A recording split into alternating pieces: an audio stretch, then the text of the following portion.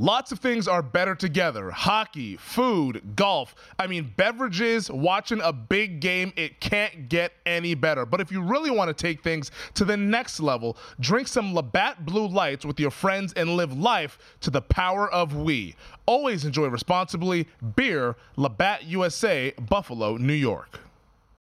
Whether you're hosting game day or movie night, DiGiorno knows that planning a watch party on a budget isn't easy. You need the perfect setting, the perfect squad, and the perfect eats. Luckily, you're a game time mastermind, and you know that grabbing DiGiorno Classic Crust Pizza can bring home a dub because it's packed with half a pound of cheese, sauce, and other toppings and comes at an incredible price. Make the game-winning call and grab a DiGiorno Classic Crust Pizza from the grocery store today. It's not delivery, it's DiGiorno. This is the GM Shuffle. When we drafted Garoppolo, Brady wasn't going to embrace Garoppolo. Brady saw him as a competitor. Brady was going to be kind and work hard. But Brady was going to do what Brady wanted to do. You're listening to the GM Shuffle with Michael Lombardi, presented by DraftKings and VSiN. Here is Femi Abebefe. Welcome to another edition of the GM Shuffle with Michael Lombardi, presented by DraftKings and VSiN. I'm your host, Femi Abebefe. Michael, we are 1 week removed from the first round of the NFL draft, and the takes are still buzzing. It's amazing, isn't it? People just don't get enough of the draft. They keep going back through it and over it and analyze it and why teams did this and why they didn't do that. And even when teams, how about Jerry Jones coming out with his draft board trying to say, look, this is where we had Tyler Smith. It's funny because they're just nobody wants to back off the narrative that was created. For example, Femi, I was talking to a team this week, and if you go, what teams do is they keep track of all the 30 visits, right? Mm-hmm. And they keep track of all the individual workouts, not the team workouts, not the Malik Willis's pro day, right? That who's in attendance, that's great. But what they do is who went into Liberty and worked out Willis by himself, right? And when you break this down, I don't know why anybody was surprised. Nobody went and spent time with the quarterbacks. No, Willis, I think, had Seattle, had Carolina he did visits with, but that was about it. Maybe Atlanta. But there were no other teams involved. It's the same thing with Desmond Ridder. It's the same thing with him. It's the same thing with Sam Howell. Carolina was being aggressive with it, but there were no visits. There were just no visits. I think Kenny Pickett went to Indianapolis, but also, he's sitting there at Pittsburgh. So, that's how you tell whether a guy's hot. And because all these people didn't have that information, they think the guy's still hot. And yet he was never, all the teams knew he was never hot. Yeah, I was going to say, the teams were not surprised with what we saw during draft weekend, but it was more so the media that was making those connections and projecting that teams would reach for quarterbacks early on in the draft. As always, make sure to subscribe, rate, and review wherever you get your podcast. Tweet at us at @MLombardiNFL, at Femi Abebefe is where you can find me, producer Stephen Vaughn, with us as always on the ones and twos. And Michael, you mentioned Jerry Jones showing his draft board to the media. Never seen anything like that in all of my years following the league. Have you? No, he's just trying to prove that he's trying to create to dispel the narrative that the media is right and his team isn't right. I was told by a team that that the Chargers drafted the kid from Boston College, and a lot of people had Smith rated higher than him, and then Jerry comes out and says that. So, the draft has become so controlled by the narrative of the media. And they're not going to back off of it. Why didn't you take a quarterback? Well, they weren't any good. That's why you didn't take a quarterback. Yeah, we need one, but they're not any good. So I think ultimately, this is going to continue. It's becoming more forceful. Look, I don't think it's wrong to question anybody's ability to judge a player. I think, you're entitled to that. But if you understand, like we said last week, if you understand the work that went into it, and if you understand the time that went into it, maybe you wouldn't be so cavalier with it. And I wrote a column today on VSiN, that'll be posted later today after the pod, basically about player development. Do you honestly think, Femi, that Cole Strange isn't going to get developed? Do you think that Belichick's going to just say, okay, you're going to be right guard, hope it works out, and pat him on his ass and say, let's go? Of course not. You think Tyler Smith's just from Tulsa's just going to go out there and say, okay, Tyler, see what you – Joe Philbin was involved with the pick. Joe Philbin has a sense of, I'm going to make this work, and so he's going to be invested into it. And what I think all these draft grades don't really do is allocate player development within the player. It's like, what are we going to get out of this player? What can we expect from this player? And just because we took a good player, like the Jets, they took Jermaine Johnson. That doesn't mean if they have a right plan for him, nickel rusher, come in, play the edge, don't worry about it. Just 1 year, we're going to rush you. And he can make an impact. But if they try to teach him all the things that they want him to do, he may not make an impact. Yeah, no, and I think one of the big reasons why the draft is really popular is that we can have all these opinions pre-draft, but eventually the film is going to tell the story once these guys actually play the games in the NFL. Like, we can all have our opinions on this guard or this offensive lineman or this pass rusher, this quarterback, but eventually the truth will come to light when we see these guys play on Sundays, Mondays, Thursdays, whatever days the NFL wants to take over here in the regular season. But speaking of the quarterbacks, Michael, Malik Willis, 3rd round, went to the Tennessee Titans. They trade up into the 3rd round to get him. I know you saw this quote from Ryan Tannehill earlier this week. The OTAs are going on right now, so we're starting to get these players back in the facilities talking to the media. And Ryan Tannehill, the starting quarterback of the Titans, had this to say about Malik Willis and their potential mentorship in the QB room. I mean, that's part of being in a quarterback room in the same room. We're competing against each other. We're watching the same tape. We're doing the same drills. I don't think it's my job to mentor him, but if he learns from me along the way, then that's a great thing. Woo, Michael! I couldn't agree more, fam. I couldn't agree more. Look, Stan Van Gundy was talking the other day on the Celtics Bucks game, and he was talking about, to be a leader, you got to be a good player. Like, you can't be a leader and be a bad player. Like, nobody's going to listen to you. And he was talking about, if you're going to lead, you got to play good. And I think that ultimately it's not Ryan Tannehill's job to develop Malik Willis. That's what they pay coaches for, and they're paying coaches a lot of money to do that, right? So what Tannehill can do is set an example. He can go to work early. He can put the time and the detail in. He can see all the things that he has. I mean, when Johnny Unitas showed up in training camp and he saw all these quarterbacks that have all these notes on the coverages and the players in the league, it startled him, right? It startled him. It's like, I don't have this, right? So what did he do? He started to create his own. That's what they do. When we drafted Garoppolo, Brady wasn't going to embrace Garoppolo. Brady saw him as a competitor. Brady was going to be kind and work hard. Brady was going to do what Brady wanted to do. And nobody in our building felt like Brady needed to develop Garoppolo. Either Garoppolo was going to fall in and do what he did, or he was going to get cut, or he was going to fall out. I mean, so I think we're making way too much of it. Tannehill's got the right mentality. He's got to worry about himself. I mean, the fact that he was in not rehab, but he was in therapy because of the last game tells you how important the game is to him, and he doesn't feel like himself. I would be concerned if I'm John Robinson about where his mental state is right now. Well, if you're John Robinson, the general manager of the Titans, and you hear Tannehill say that, does that are you getting excited that your 34-year-old quarterback, okay, he's still got the fire, he still wants to compete with this guy? Is that the takeaway for the GM? I think it is. I think you got to sit there and say, well, it's got to be important to him, right? I mean, whatever we emphasize is what's important to us. And so it's important to him. I mean, he's a professional athlete. He was embarrassed by his performance in that game. And, well, he should have been. And it has affected him in the offseason. And I think he's trying to prove that he can overcome it. I think it's good. But the problem is I don't doubt his word, but what happens when he has a bad game? Is he going to go back in the tank? Is he going to be so thin-skinned that you're worried about him holding on to the pressure? It's the Ben Simmons thing, Like Ben Simmons, you think Ben Simmons is going to hold up to the pressure? You could say, well, he's getting his back operated on now. Maybe, but, I mean, back injuries are certainly problematic, but everybody thought he was going to get cleared. I think the pressure of having to go out there and play is too much for him. And I'm being sympathetic here. So to me, I think that's what would concern me about Tannehill.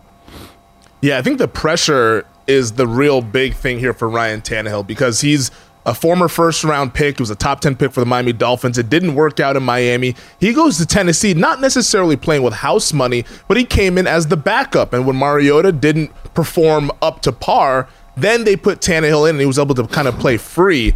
Do you believe that he can play free and pressure free with Malik Willis behind him? Because Willis wasn't a first-round pick, but there's already the discussions of he's the successor to Tannehill if we get into 2023, 2024. I think that's a comedy. I think there's no chance Malik Willis. I think Malik Willis will be inactive for every game. I think Logan Woodside will be the backup. I really do.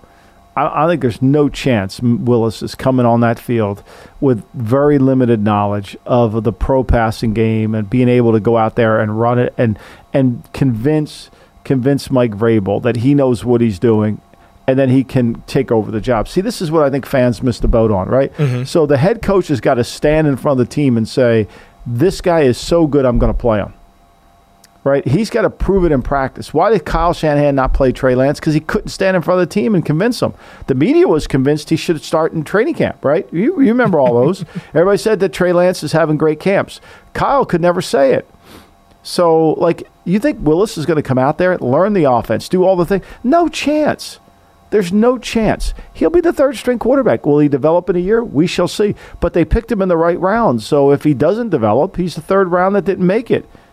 They have nothing really. They gave it a chance. I mean, why not? I guess then the thought process behind the draft pick then, is this just a lottery ticket? Because they picked him in the third round for a reason, and you'd think that maybe they see something in him that could develop into a starting quarterback. Because year one, let's say that's like a redshirt year for him to develop and to learn the game and learn the NFL lingo and all that matter. But he was picked for a reason, Michael. Like, this is something that they clearly see something in him to possibly develop later on down the line. I mean, I definitely. He was graded on their board and they liked him. And so they picked him for that. But just because you like a player, there's certain things. I mean, when you draft a guy and you bring him into your building, you say, okay, here's where I think he can be really good, or here's where I think if he doesn't overcome this, we've kind of blown the pick. Mm-hmm. And I think you got to be realistic. Like, it's not all going to be glory. Like, he's going to have to learn the offense, play faster, not react to to take off and run the first minute the protection breaks down. I mean, we all know what this is going to look like in year one. I mean, he's going to get back there. The game's going to move way too fast for him. It's not going to be comfortable, and he's going to take off and start running. And then we'll see. But I think eventually the only time to evaluate him is next year. Like, if I was Vrabel, I would say to the staff, look, let's not evaluate this guy. Let's teach him the offense. Let's limit what he does. Have a package for him. Teach him a little bit of what we're trying to get done. And then next year in the offseason, really get into him and evaluate him at that point. Because if you start to evaluate him now, you'll make an evaluation error because he's just not ready to play right now. There's just no chance. Ryan Tannehill has a $36 million cap hit in 2023. A lot of reports and indications are that this could be his last year in Nashville. Malik Willis, do you think we could see him start as soon as next year, or do you think it's even maybe a year away from being a year away, like you like to say? I think I would be surprised if he did that. But, I mean, we got to wait and see. I mean, there's some hope for the player. They took him. And a key is I think Vrabel does a really good job of developing talent. That's the part that we never talk about in this whole equation is how are we going to develop talent? How are we going to make the player better? And we'll see. I mean, Henry, I think his contract's up at the end of the year, too. He signed a 3-year deal when he originally went back. So, look, we know this. This team is built on the run game of Henry, and that's what it is. And that defensive front that they've been able to get, whether it's Dupree, whether it's Simmons, whether those guys have come through, that's where they've got to win the game. Yeah, it's going to be interesting. This Titans team is fascinating because they're not necessarily rebuilding. It almost feels like they're reshuffling here in 2022. Let's take a quick break. Do you get the sense? I never get the sense they're a talented team. Do you? Not really. Not right. I mean, once you trade A.J. Brown, to me, I think they're going to take a step back, me personally. But like you mentioned, Mike Vrabel has been doubted consistently, and as a bettor, they've gone over their win total, I believe, every single year Mike Vrabel's been the coach. So clearly he does something right to where they outperform expectations. No doubt. And I would say this, Treylon Burks is the one receiver that I get more negative feedback on because nobody thinks he's a true outside at X or Z. Uh-huh. Like, he can't win on the outside. and he's going to have to come inside. He's more of an F than he is a Z or an X. He's kind of an inside slot receiver with a chance to, can he do it? You know, I know he's got great time speed, but he doesn't play with quickness or explosiveness. It's going to be an interesting one there. How ready will he be to play based on that offense, which was so limited at Arkansas? I know it was, you know, the Briles offense and all that, but that's completely different than what he's going to run. It'll be fascinating to see. And then where's Robert Woods in terms of his knee? Is he going to be able to come back? But I every year I don't like the Titans team. Yep. And I end up liking Vrabel way more. Yep. I was going to say, like, they're a thorn in a lot of people's side. Every year we doubt them, and then every year there they are in the playoffs or maybe winning the division like they've done over the past couple of years. Treylon Burks is taking the place of a receiver they traded to the NFC East, and we'll talk about that receiver, the Philadelphia Eagles, and much more in the NFC East on the other side. This is the GM Shuffle with Michael Lombardi. You know, if you really want to gain an edge in life, it's all about doing the little things, making the little changes that add up to the biggest of differences. And that's where our friends at Seed really kick in. My daily routine is pretty hectic. I wake up in the morning, I'm checking the betting odds, I'm looking at all the news that's going on. Well, I do need something that's going to keep me on track with my gut health, and DS-01 Daily Synbiotic benefits my gut, my skin, and heart health in just 2 little capsules a day. I mean, I've integrated it into my daily routine with breakfast. Boop, take one in the morning, it's an easy capsule, and that's all you got to do there. And what I've noticed, I wake up with better energy, I'm sharper at work, I'm doing all the things that I need to do to get stuff done. And because it's really, really key, since your body is your ecosystem. You know, your gut is the central hub for various pathways through the body, and a healthy gut means benefits for digestion, skin health, heart health, your immune system, and much more. And what's really cool about this is that if you need a refill, it's already on the way. Probiotics and prebiotics work best when you use consistently like other routine health habits, so Seed's subscription service easily builds DS-01 into your routine with no refrigeration needed. Trust your gut with Seed's DS-01 Daily Synbiotic. Go to seed.com/shuffle and use code 25SHUFFLE. That's 25SHUFFLE to get 25% off your first month, 25% off your first month of Seed's DS-01 Daily Synbiotic at seed.com/shuffle, code 25SHUFFLE. All right, Michael, it's a division that has not had a lot of success over the past 5 to 7 years, but it's the one that we talk about, the one that we see quite a bit on primetime. It's none other than the NFC East. And the Dallas Cowboys, we talked about this earlier in the show, the top of the show, Jerry Jones showing the draft board to the media because why not, I guess. But his draft board, people were able to decipher it. It was almost like the Zapruder film. People were trying to see, okay, what does this look like? But the top 2 names on the board from what we think we gleaned from that board is Kayvon Thibodeau, number 1, Evan Neal, number 2. Those 2 players go over to the rival New York Giants.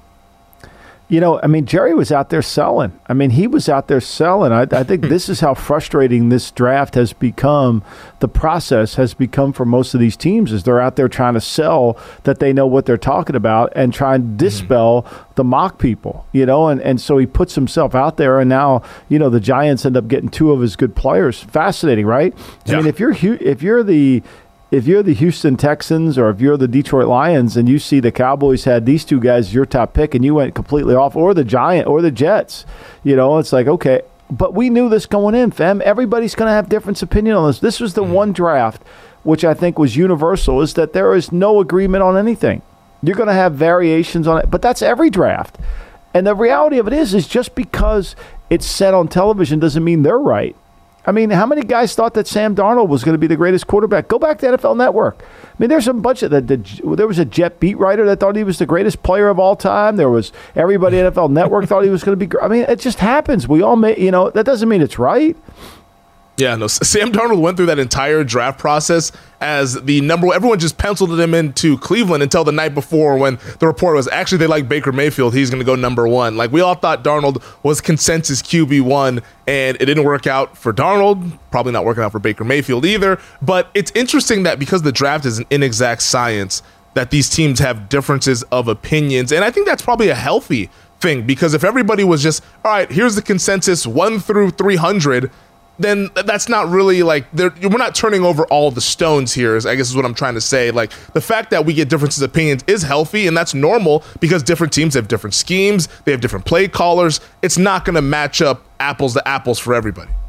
Never. It's never going to match up apples to apples. I mean, everybody has different because the NFL, what people don't understand is every scheme is different. Well, you might play offensive line for the 49ers. You can't play for New England.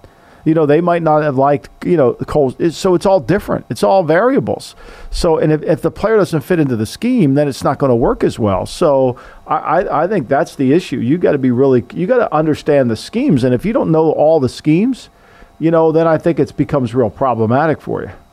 We mentioned Treylon Burks going to the Tennessee Titans. He replaces A.J. Brown, who now went to the Philadelphia Eagles. The Eagles getting rave reviews for their draft. Howie Roseman, the general manager out there, they did a really good job getting Jordan Davis, trading for A.J. Brown. And Jalen Hurts seems rather happy. I think him and A.J. Brown are like best friends, is what I learned over the last week. I mean, they FaceTimed on draft night. They seem like they're really have a really good relationship here. And Jalen Hurts is the big question mark, I think, on this Philadelphia Eagles team. Do you agree there that Hurts is kind of what we want to see going forward if this Eagles team can contend?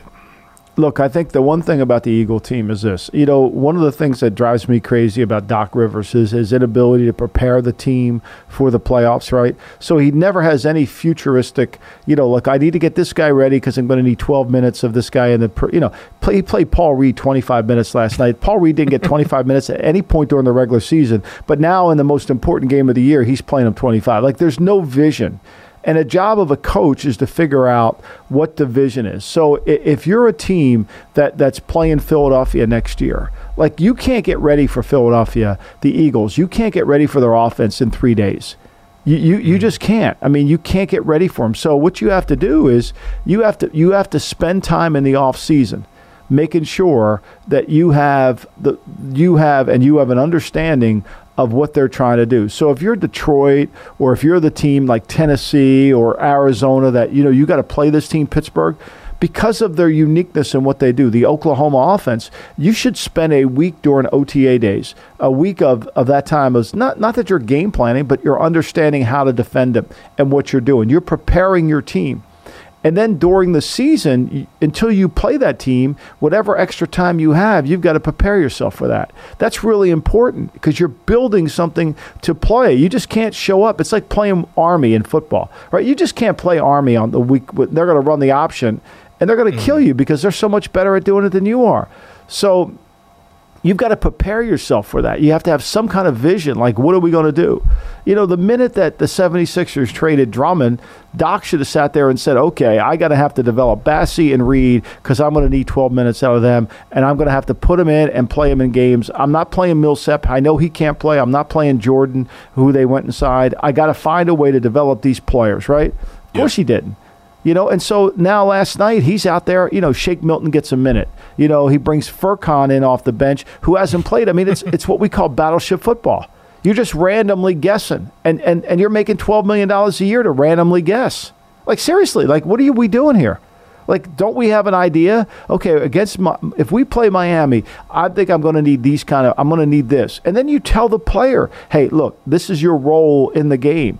That's called player development. This is what's so frustrating about it is, the Miami Heat have two players that are in their starting lineup that weren't even drafted or the second round picks. I mean, it's a comedy. But Riley builds that franchise around player development. Mm-hmm.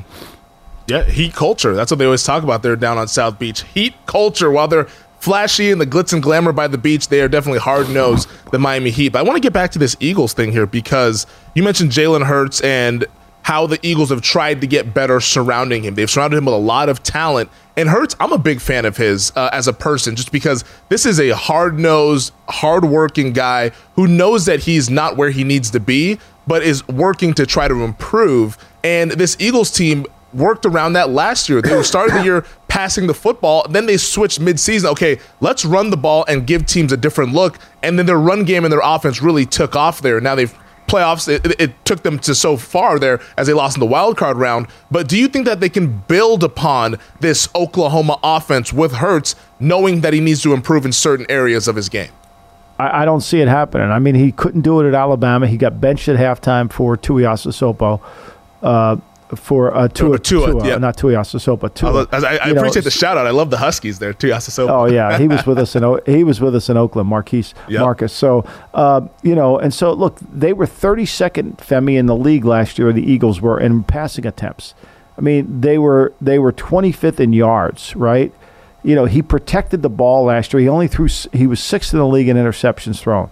So he was protecting the ball. Where they excelled was they were the best run team in the league. They were the best rushing touchdown team in the league, right? So they were the 4th best, which is the most important stat in rushing, is they were the 4th best yards per attempt. That's how they won. Mm-hmm. When they were on that 3-game losing streak back in early in the season, when they lost to Dallas and San Francisco and Kansas City, they tried to throw the ball. They try to throw the ball. They can't. I mean, when they got done getting beat by Tampa or the Raiders, and they, from the Raider game on, they averaged 230. They went and ran for 236, 176, 216, 242, 208, 185, 238. They just started running the ball. And then what happened in the playoff game? They got 95 yards rushing. And that's why I think, to me, people say, well, Lombardi, you don't know anything about basketball. Rudy Gobert. Like, seriously, Rudy Gobert, they've neutralized him in the playoffs, right? I mean, everybody knows it. Like, his dominance isn't in the playoffs because they substitute, they go small, and he can't play. It's the same thing with Hurts. When they make him have to throw the ball come playoff time, can he do it? No, of course not. Does it get easier having a guy like an A.J. Brown in that offense? Because they clearly traded him for Brown because I think he's a talented player, one of the elite receivers in football. But having a guy like Brown alongside Devontae Smith, alongside Dallas Goedert, does that make the passing windows a little easier, or is it just something that you just have to be able to do it regardless who's out there? I just think, to me, his problem has always been his anticipation throw. Can he anticipate the throw? Can he throw the ball before the guy's open? And he's never been able to do that. He doesn't have a rhythm to his game. He doesn't have a smooth rhythm to his game. And where he excels is when he's in a play-action pass game, where he can fake a handoff, the defense gets separated, and now he can read high-low. Okay, I'm going to throw the ball to you, or I'm going to throw the ball to you. And then he goes from there. But I think the other concern, if you're Philadelphia, is how good are you going to be on defense? Last year when they played against San Francisco, when they played Dallas, Kansas City, Carolina, when they played the good teams, they couldn't stop anybody defensively. And when they started to play the bad teams offensively, when Herbert came in Philadelphia, I mean, Philly lost 27-24 in that game. I mean, and the Chargers threw for 445. They had 445 yards of offense. I mean, they were going up and down the field. The schedule really benefited the Eagles last year. When they landed back from that trip in Denver, they didn't go on the road again. And that was November 20th. Right, so from the November the 15th, when they landed back from Denver, they never went on the road. They were in buses or trains until they had to go to Tampa. And then when they got to Tampa again, Brady throws for 243 against them, and he doesn't have very many incompletions. They have 399 yards. I mean, the game really wasn't as close as 31-15. Yeah, no, Tampa really controlled that game, and it felt like it was over after the first quarter in the playoffs there. The secondary for the Eagles, definitely a question mark. I really like their defensive line, though. They have Nakobe Dean now at linebacker. This Eagles team, I think they could be a challenger in this NFC East. A team that we haven't discussed mainly in the NFC East, though, is the Washington Commanders, now with one Carson Wentz, my least favorite quarterback in the league, probably. Any optimism here in our nation's capital? I don't see it. I really don't. We'll see if they can improve. But, tell me, if you're them, tell me how you're going to improve. Tell me what we're doing differently defensively. I mean, what people don't realize, okay, Chase Young's coming back. All right. Well, when they were on Chase Young played first half of the season. They're 25th in terms of points allowed, right? They were 22nd in yards. I mean, they can't stop the forward pass. I mean, they were bad in terms of yards allowed in the passing game. And they were horrible, Femi, on third down. They were horrible on third down, 31st in the league in third down. And then they were bad in the red zone. Offensively in the red zone, they were 29th. So, tell me why they're going to be better. Tell me how they're going to be better. What additions have they made to their roster that you say are going to get better? Okay, they haven't made a lot. All right, then tell me what schemes. They didn't fire a coach. They're keeping the same coaches there. So why are they going to be better offensively? Why are they going to be better defensively? It's a valid question. Tell me, give me the reason why. Because they're going to coach another year? There's no reason to believe that they're going to be able to, to take it up a notch. I think they're very inconsistent. I think their scheme's generic. And this offensive line, I mean, once Wentz starts getting hit, I mean, their right tackle is the kid they drafted in the second round last year. Cosme, I mean, that's going to be a problem, you know, and their left tackle is the Charles Leno kid. They signed that Norwell kid from, I mean, this once Wentz starts getting hurt, you're going to see more and more left-handed passes. Those left-handed passes where Wentz drive me crazy. He thinks he's ambidextrous or something. At some point, when do you say, hey, Carson, we're not throwing the ball left-handed anymore. Come on, please. You'd think that conversation was had in high school, but apparently it was not there for Carson Wentz. That's the big change they made in the offseason this year, trading for Carson Wentz. We'll see how that works out for them, but based on what we've seen over his career since he entered the league in 2016, I don't think it's going to work out too well. Let's take another quick break here, Michael. Time to get strange. On the other side, we'll talk more about the Patriots' first-round pick. All right, if there's one thing that I would love to do in my life, it's to make my meals a little bit easier. But you want to also make them a little bit healthier as well. Well, our friends at Factor are helping us out here on the GM Shuffle to do just that. I just ordered mine. I can't wait to go ahead and see what they have for me so I can get my never frozen, chef-crafted, dietitian-approved meals ready to roll in just 2 minutes. I mean, you'll have over 35 different options to choose from every week, including Calorie Smart, Protein Plus, and Keto. We're talking about 2-minute meals. Fuel up fast with Factor's restaurant-quality meals that are ready to heat and eat whenever you are. No prep, no mess meals. Factor meals are ready, so there's no prepping, cooking, or cleanup needed. Flexible for your schedule, get as much or as little as you need by choosing your meals every week. Plus, you can pause or reschedule your deliveries anytime. Sign up and save. We're done with the math. Factor is less expensive than takeout, and every meal is dietitian approved to be nutritious and delicious. Head to factormeals.com/shuffle50 and use code shuffle50 to get 50% off. That's code shuffle50 at factormeals.com/shuffle50 to get 50% off. All right, Michael, it's the pick that has the draft Knicks and the whole NFL world buzzing. It is Cole Strange going over to the New England Patriots at 29. We talked about this in our last episode. We got quite a little bit of buzz on social media about this Strange pick. So, in your opinion, and we'll play the sound here from Belichick to start off here, here's what he had to say about moving back from 21, where they initially were in the draft, going back to 29, and how the board fell for them. Well, if we had stayed at 21, then we would have obviously picked somebody. And probably a good chance it would have been him. I don't know. We didn't.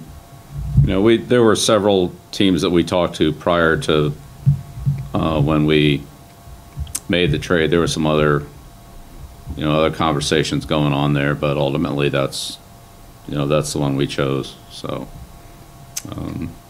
glad Cole was there when we picked. And as I said, I feel like we made the best decision that we could at 21. Interesting stuff there from Belichick. My takeaway when I listened to that soundbite is that the Patriots probably had 2 to 3 guys, including Strange, that they were comfortable with at 21, so might as well trade back based on what they thought other teams might do who were behind them. Yeah, plus they got a good deal. I mean, they won the trade. I mean, I think it's if you go review all the deals that have been done in the draft, you can see that deal was one that they got actually more points for it than they would have, than typically would have said. Like the worst deal to me, and I've said it at the time when they made it, is you got to give credit to Detroit, because they basically really, I think they ripped off Minnesota. I mean, Minnesota settled for, I think, almost 240 points less than what they should have gotten on that pick, which made it sound like they did. Most of the time when you go back over and review these picks, these trades, you're kind of seeing, okay, here's the value. This is worth, what you sent was worth 1,600 points, let's say, and you got back 1,400 points. Well, you're down. Usually you just say no. So what does it tell you why Minnesota did that deal? It tells you that Minnesota basically, as I wrote about, they didn't care. They just wanted to move down. They were going to take less. They had nothing else on the table. They were going to take less, even though they lost the trade, to move down. So give them credit. Whereas New England moved down and was able to get their guy. Look, You can criticize. Everybody has an opinion on the player, right? Everybody thinks this guy, is not good. But you're talking about a 6'5" kid who's got 33-inch arms. He's over 300 pounds. He's got a huge hand at 10 1/8. He ran the 40 in 5:09, 5:07. He's got a really good vertical jump, a standing broad jump of 10 feet, which is outstanding. And his short shuttle was really good. So, everything he did athletically, and then he's played 4 years. Why is this pick not going to work out? And then factor in, like I wrote about today, factor in the player development. Factor in that he's going to get coached, he's going to get played, and they're going to make the player better. That's the thing. They're just not going to sit there and say, well, Mel says he's no good, so we're not going to coach him. Seriously, they're going to coach the shit out of him. He's smart as hell. He knows what to do. He's played well. The Senior Bowl, he never played center before. You can hate the pick all you want, but there's reasons for people to like the pick. And I think that sometimes just because one guy doesn't like him doesn't mean, look, I've been wrong 1,000 times. Mel's been wrong. Everybody's been wrong. And so, you can go back through all the drafts. I they're all wrong. So I just think, to me, you've got to factor in player development in this more than ever. Is what coach, what staff is going to get the most out of the players? What staff is going? Al Davis used to say this all the time, Femi. Make the coaches understand that they're high school coaches. And you would say, what does that mean? Well, it means that there's no new player coming in. They got to coach what they have. Right? He would say to me all the time, make sure they understand they're not general managers, that they're coaches. So you got to coach them. Johnny Unitas, I was talking about this. Johnny Unitas shows up. I think he's a 9th round pick or something like that out of Louisville. He shows up, and Walt Kessling is the head coach of the Steelers. He goes to Unitas, and in the first week of training camp, he asked him, what is the audible based on this front? And Unitas kind of stammered and stunned and didn't know. And Kissling said, he's too fucking dumb. So he gave him 0 reps in the 5 exhibition games, right? In the 5 exhibition games, he gave him 0 reps because he said he was too dumb. Get him out of here. He's too dumb. He's too dumb. He's too dumb. Wow. Right? No reps. So they're out in Portland. When they cut him, he hitchhikes back home. He's like, fuck this. I'm not waiting for the bus. I'm going to cash the bus money and I'm hitchhiking back home. And ultimately, he's got to go play semi-pro ball to get a tryout with the Baltimore Colts the next year. But Kissling was like, he's too dumb. So he signs Ted Marchibroda to come in, progress stopper. He signs him as a progress because he'll stop all. Because Ted knows what to do. He just can't do it. Ted's DeAndre Jordan. He knows what to do. He just can't do it, right? But these examples, Femi, are all over the place. It happens every year in the draft. And if you're a draft guy, there was a great scene in it was in a book. It was a book about. It was the book we had him on. Adnan and I interviewed the guy he wrote the book, Leave the Gun, Take the Cannoli. And there's a great scene in the book about Charles Blentorn, who's the president of Paramount, right? Yep. And I think this is really important. I'm going to write this for the Daily Coach. I think this is really important for all of us to understand. So Blentorn gets a phone call from Jack Warner over at one of the major studios. And on the phone, he offers him $1 million for the rights to The Godfather, which is just a book at this point. That's all it is. And so he listens to him, and his accountant's in the room, and his accountant is, take the deal. We need the money. We're going to go bankrupt. Meanwhile, Robert Evans is in the room too. He doesn't want to do it. So when he hangs up the phone, he says, what does Warner know that I don't? If you're Mel Kiper, wouldn't you say to yourself, what does Belichick know that I don't? That's what I would do. And I didn't do, early in my career, I was taking the arrogant approach. I knew everything. Later in life, you become more cerebral and you become, okay, what does he know that I don't? What do the Cowboys know about their pick that I don't? Instead of saying that, I've ripped Drake London, not because he's a bad player. I ripped Drake London because of the Falcons team. I'm not ripping the pick. I'm ripping the strategy involved of the pick. I'm ripping the fact they can't stop anybody on defense and they're terrible on offense and their quarterback's gotten killed. I'm ripping the philosophical nature of the pick. But what does Belichick know about Cole Strange that I don't know? That would be something you need to figure out. I think it's really fascinating stuff. Mark Seal, the author of the book you were mentioning, Leave the Gun, Take the Cannoli. I want to play this quick cut of Belichick, and I want to respond to what you just said. This is Belichick talking about how Strange was viewed around the league and if he thought that he could wait to the second round to take the center out of Chattanooga. Yeah, one quick follow-up, Bill. Did you have a belief that if you waited until your next pick, that Strange would be gone, or did you just have conviction on the player? Yeah, he wouldn't have lasted much longer. Short and sweet there from BB. Yeah. And it's interesting because the discussion of what does Belichick know that we don't know? Maybe the league also knew as well with Cole Strange. I never watched the guy, so I can't comment on what he is in terms of a prospect or whatever. Most people never. So I'm not going to rip him because I've never seen him play. From commenting, it didn't stop him. I was told by a team in the league. That they had the guy somewhere between 25 and 35. That's where his range was, right? Mm-hmm. And that this is what I was told by a team in the league, that Zion Johnson from Boston College, they had behind him. But everybody loves Zion Johnson. Everybody loves Zion Johnson. So Zion's not been under any scrutiny at all at Boston College, right? He's under no scrutiny. Whereas, Dallas is taking shit for Tyler Smith and so, look, it's in the pick. What do they know that I don't know? That's really should be the thing. That should be the theme of draft day. What do they know that I don't?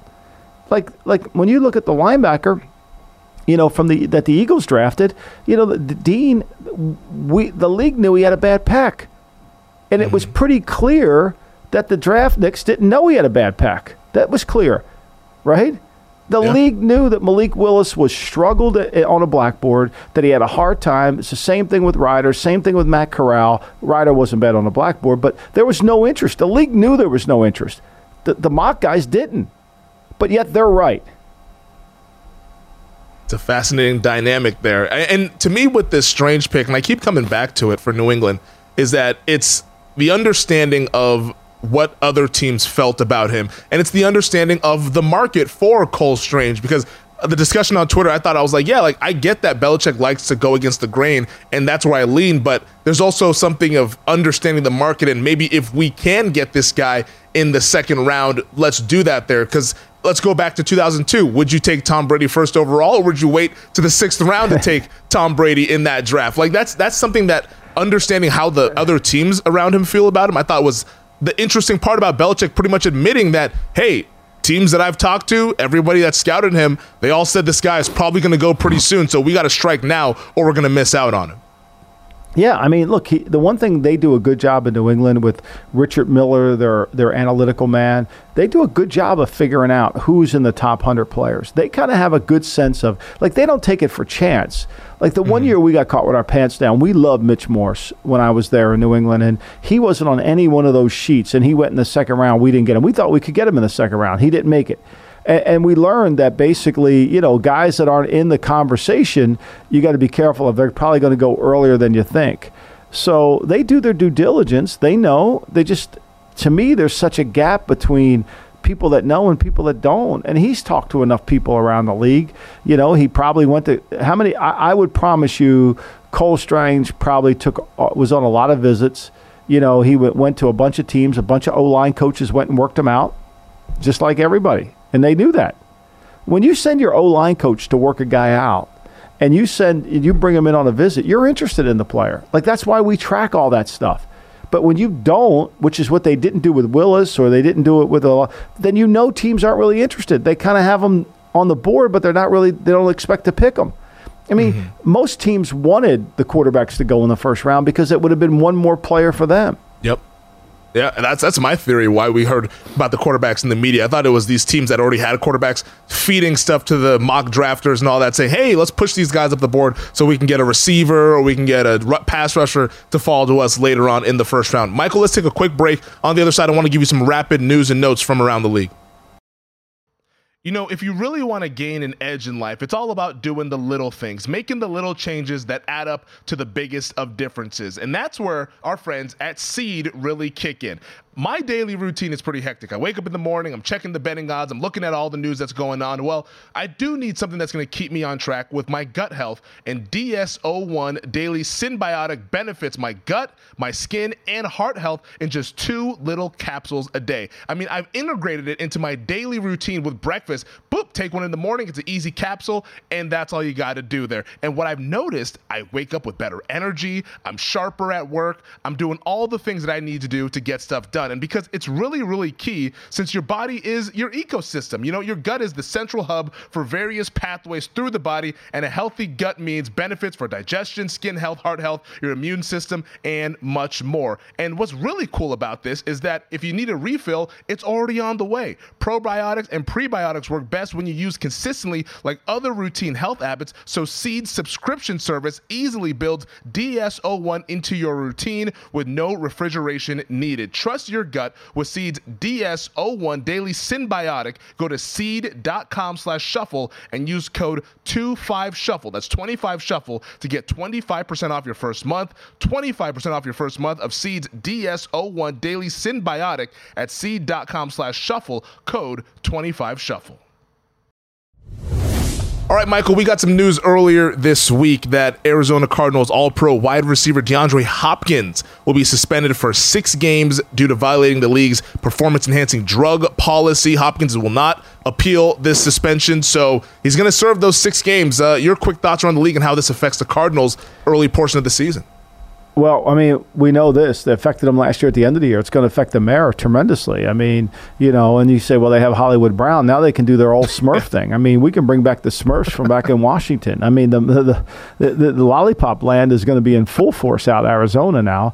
I mean, I don't get – sometimes I just don't get Arizona. Like, I thought A.J. Green had no juice in his lower body.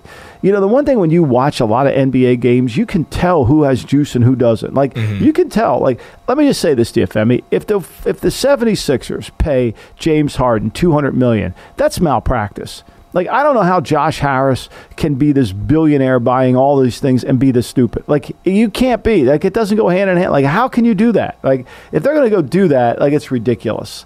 So, like, there's certain things that you just ask yourself, how can this happen?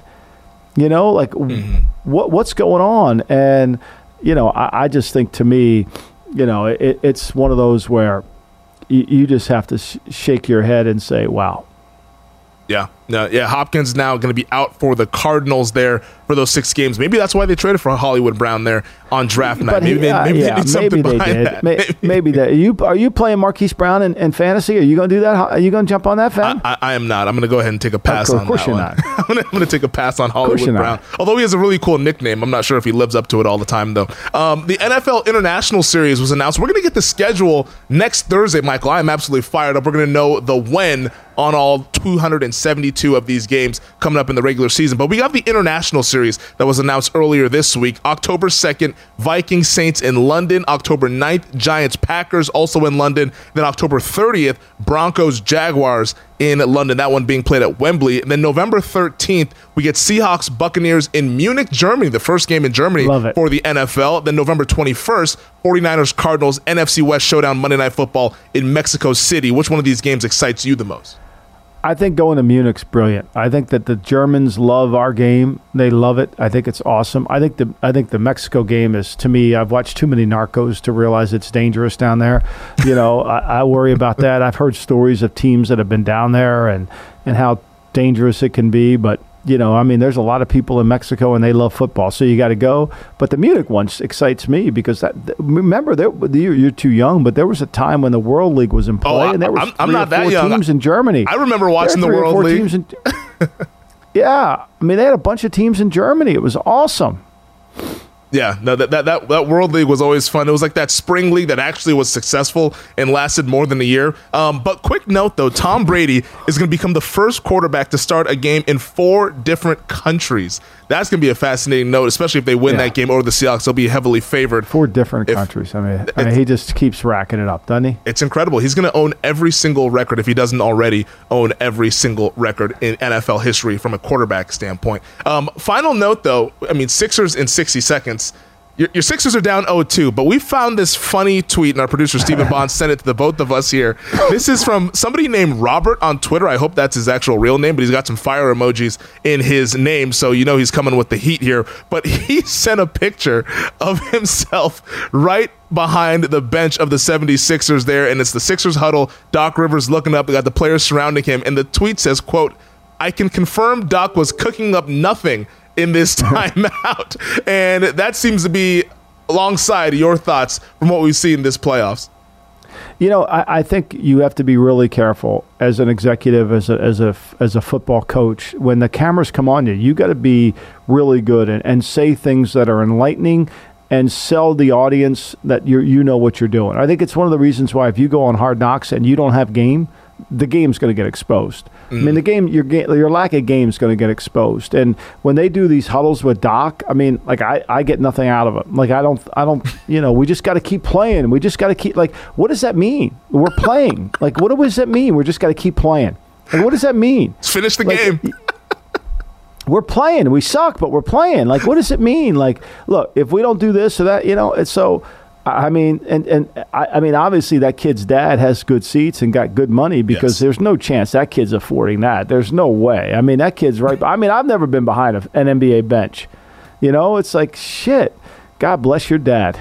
Yeah, honestly, God bless your dad. He was just ripping Doc. He had a whole Twitter thread. If you haven't seen it, check it out. We have the visual up here as well. But it's just absolutely funny to see somebody just ripped Doc Rivers, and because that's kind of been warranted. Well, Doc's never been ripped, Femi. Femi, he's had the soft market in Orlando. Boston, he had those 3 stars, but the Philly market's way more. I mean, there's no way. I mean, if Josh Harris, I mean, you're just watching your team. He plays Reed 25 minutes last night. Are you kidding me? Like, why didn't you play him 25 minutes in January? Now you're playing him and I predicted this. Like, I saw this coming. Yeah, and Joel Embiid is out. We'll see if he comes back game 3 or game 4. But no the Sixers down 0-2, and it's not looking good. Both those losses, double digits down on South Beach as they are 0-2 in the Eastern Conference semifinals. Real quick before we get out of here, any Kentucky Derby pick? I know you're a fan of the ponies. No, but I tell you what, I've been doing a ton of work. I'm on the final 7 players of the draft of my book. And nice, congrats. And there was one of the players that I wrote about was kind of got fortunate. Actually, this is before I got to the final 7. Don Hudson. You know, Don Hudson was a player at Alabama. And during 1935, he wasn't. There was no draft, so you could sign a contract with whatever you wanted to. And he signed 2 contracts, one with the Brooklyn Dodgers of the NFL and one with the Green Bay Packers. Mm-hmm. And the commissioner said that whatever contract reached my desk with the earliest postmark, that Don Hudson would go to. And it changed the franchise. It changed the team, right? Because the Packers went on to win a bunch of titles with Curly Lambeau. And it kind of reminded me of Secretariat, because when she goes in there to flip the coin, you know, is she going to win? He wins, and he ends up giving her Secretariat. So then now I've been obsessed with Secretariat. It's just like I've been reading everything about Secretariat. It's incredible. What an incredible horse. And the way that horse was able to run the last stretch of the Belmont, getting faster in every turn. I mean, crazy. The one thing I've learned, Femi, is that people want to touch greatness. Do you realize in the Belmont that people that bet Secretariat, they didn't cash their ticket? Wow. Because they wanted proof that they were there to watch it. That's next level there. As a bettor, I don't know if I'd ever get to that point where I'm not cashing a ticket, but that's next level to have that sort of souvenir. And it's, looking back on it, is probably a really cool ticket to have, to say that you bet on Secretariat to win. Well, yeah, I mean, like, there were 4,100 people that saw Wilt score 100 points in Hershey, Pennsylvania, but there's 4 million that think they were there. Yeah, we can probably ask about the people that were there that night in Hershey, Pennsylvania. Heard the rims were working in his favor as well. I know our buddy Patrick Maher. You do the Lombardi line with him at VSiN. He recommended Messier 8-1, and so I tailed that Messier 8-1. So that's what I'll be rooting for Saturday in the Kentucky Derby. But that does it for our show this week. We'll be back next Thursday, the typical off-season schedule, back to our Thursdays. But Michael, always a pleasure chatting with you. Thank you to DraftKings. Thank you to VSiN and our producer Stephen Bond, as always, on the ones and twos. Michael, we'll talk next week, buddy. Thank you, Femi. Thank you, Stephen Bond. Thanks, DraftKings and VSiN. Appreciate you.